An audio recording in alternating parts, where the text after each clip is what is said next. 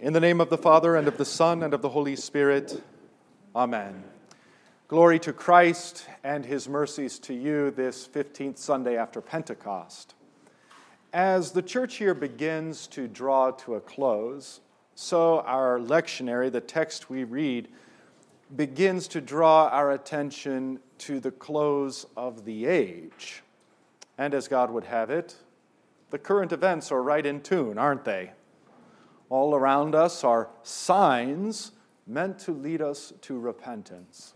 Signs meant to cause us to reflect on the end of the age. In this respect, then, the message of the church here and the world out there is in perfect harmony. We are being called to consider our lives in light of our mortality, and to consider our lives in light of the inevitable ending of this age and that day in which we shall each stand before the judgment seat of God. So I've titled this homily, Preparing for Judgment. Preparing for Judgment. And part of our preparations for judgment have to do with our relationships with one another, our brothers and sisters in Christ, fellow servants of the King. And at the heart of that is forgiveness. Isn't it remarkable how simply St. Paul asks the question, why do you pass judgment on your brother? Or you, why do you despise your brother? For we will all stand before the judgment seat of God. Paul continues, for it is written, as I live, says the Lord, every knee will bow before me, and every tongue will confess to God. So then each of us will give an account of himself to God. In a very real sense then, brothers and sisters in Christ, our entire lives as Christians are but a preparation for this very moment, for this very judgment, when each of us stand before God. And in truth, my entire vocation and role as your pastor, Christ's gift of the pastoral office to the church, is also for this purpose, to prepare you for that very moment, for the judgment when you will stand before the face of God and give an account of yourself.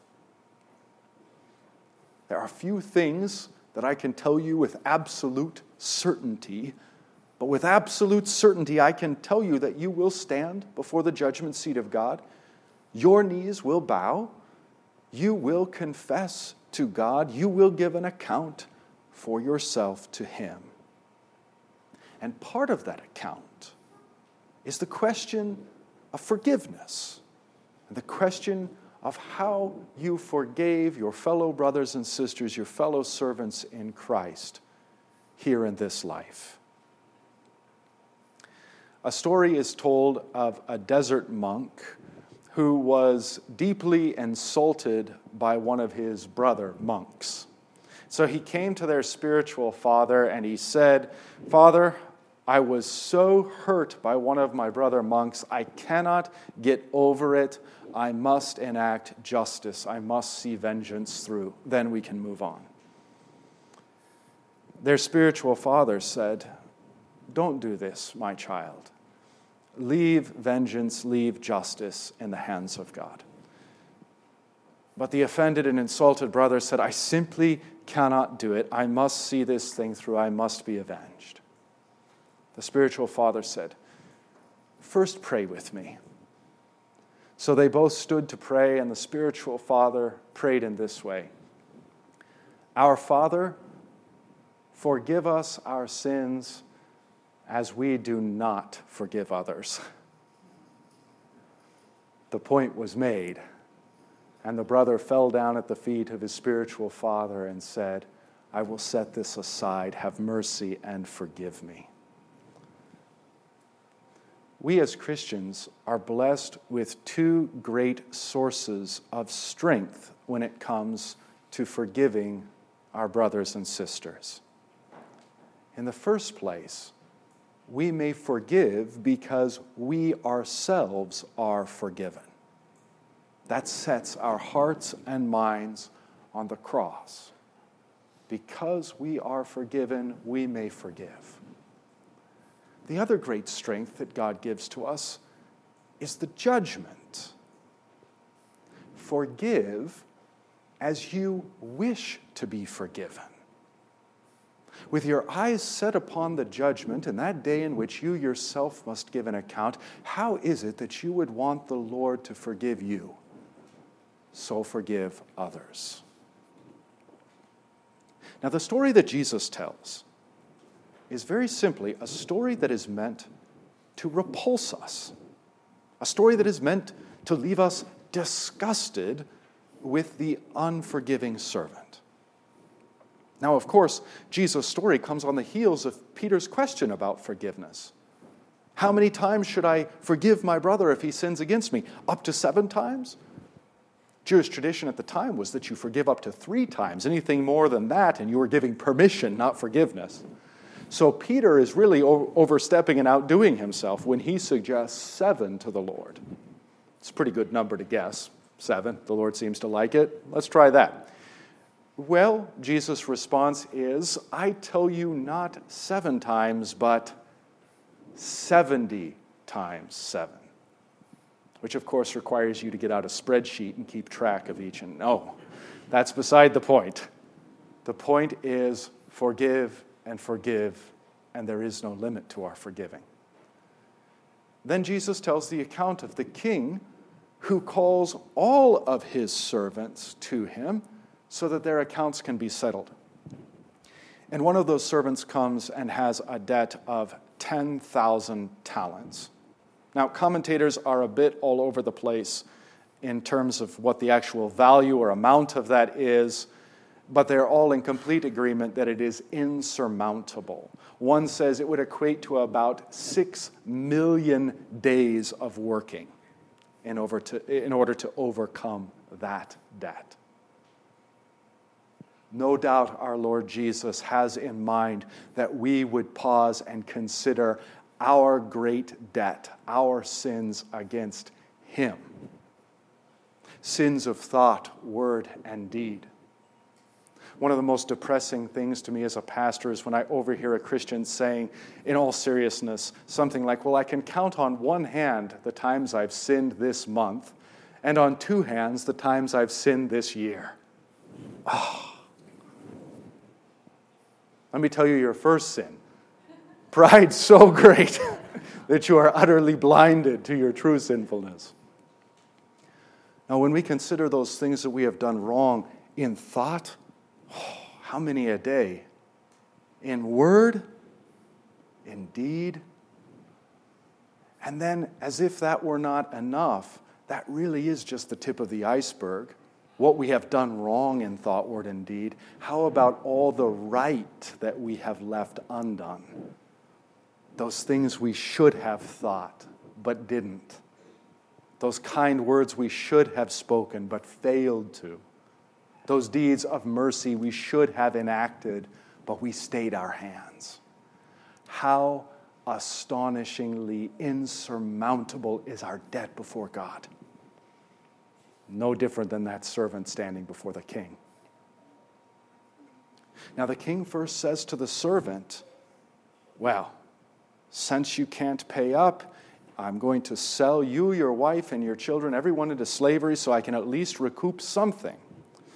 But the servant begs and pleads for mercy.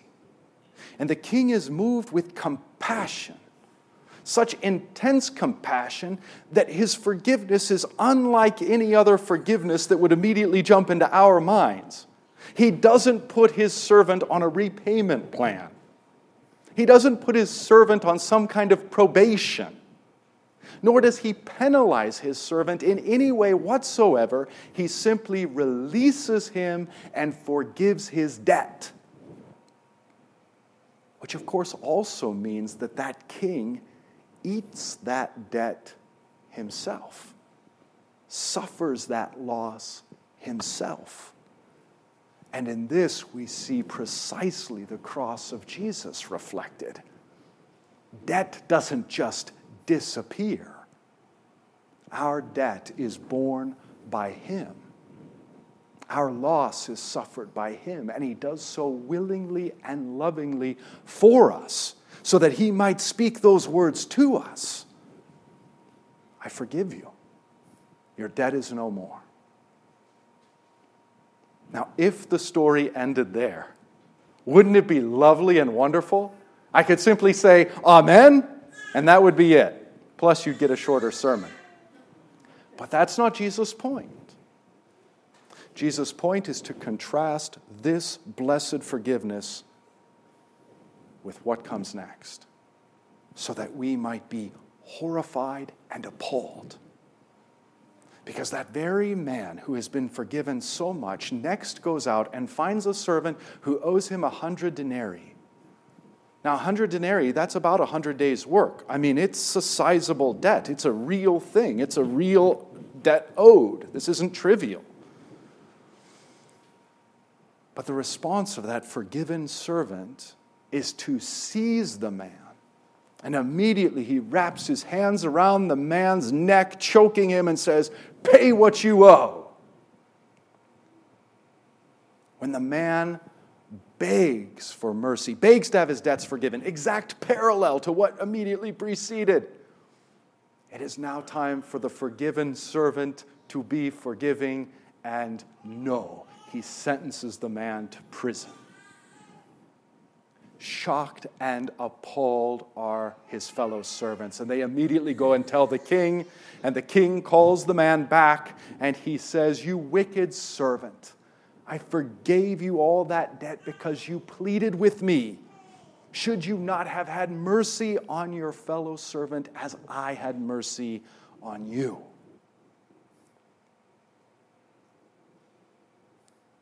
And poignantly, Jesus ends his sermon, ends this entire discourse with these words: "So also my heavenly Father will do to each one of you, unless you forgive your brother from your heart." We are to be appalled by, repulsed by the stinginess and lack of forgiveness on the part of the unforgiving servant. The sins that our fellow servants, the sins that we commit against one another, may indeed be substantial. As many of you know, there is a lot of hell that you can pack into 100 denarii of debt. But there is one who suffered that penalty of hell on the cross in order to remove all debt, not only from you and me, but from those who sin against us as well. That debt that our brothers and sisters in Christ might owe us, real and legitimate as it is as nothing compared to the debt that our God has forgiven us. And that's precisely the point. So when our brothers and sisters sin against us, where do we find strength to forgive? In exactly these two ways. We look first to the cross, and there we remember our debts, and we confess our sins to God, and we see what debt he was willing to pay in order to release us. And so then we see how small our brother's sin. We forgive because we are forgiven. In the second place, we might also consider the judgment that is to come. When we ourselves will stand before God, kneel, confess our sins, give an account for ourselves to him, what do we want him to say to us? What kind of forgiveness do we want him to grant to us? That is precisely the forgiveness we ought to grant to those who sin against us. We forgive because we wish to be forgiven. Whether our eyes are set on the cross behind us or the judgment in front of us, either way, we are hemmed in by the mercy of Christ. And we find the mercy of Christ as the great source by which we can share mercy with those around us who need it. This, then, is how we prepare ourselves for the judgment. And yet there is one way in which we may prepare ourselves for the judgment, even better still. Let us this day come here to this altar. For in coming here to this altar, we come both to the cross and to the judgment. As all of the signs of judgment and the signs of the end are around us, as all the signs of the judgment and the signs of the end invade our interpersonal lives, and I know for a fact that many of us are suffering more than we have. Things are more acute and more difficult in our personal lives. In the midst of all of these things, even in the midst of the remembrance of our great sins, past and present, we come here to this altar and we come to the cross. We see the one who gave his body and blood on the cross for us once and for all, and now he gives us this very body and blood for us to eat and to drink so that we might be cleansed, not metaphorically, but truly. As true as his body and blood are received in your mouth, you are cleansed and your sins are forgiven. So as we come to this altar, we come to the cross. But as we come to this altar, we also come to the final judgment. Who is he who judges us on the last day? The same Jesus we meet this very morning. When you see him on the last day, it's not as if he is seeing you for the first time. It's not as if you are coming to him for the first time. We go to communion as if to the judgment, so that on the day of judgment we go as if to communion. What does the Lord say to you here? The very same thing he says to you on the last day. Your sins are forgiven.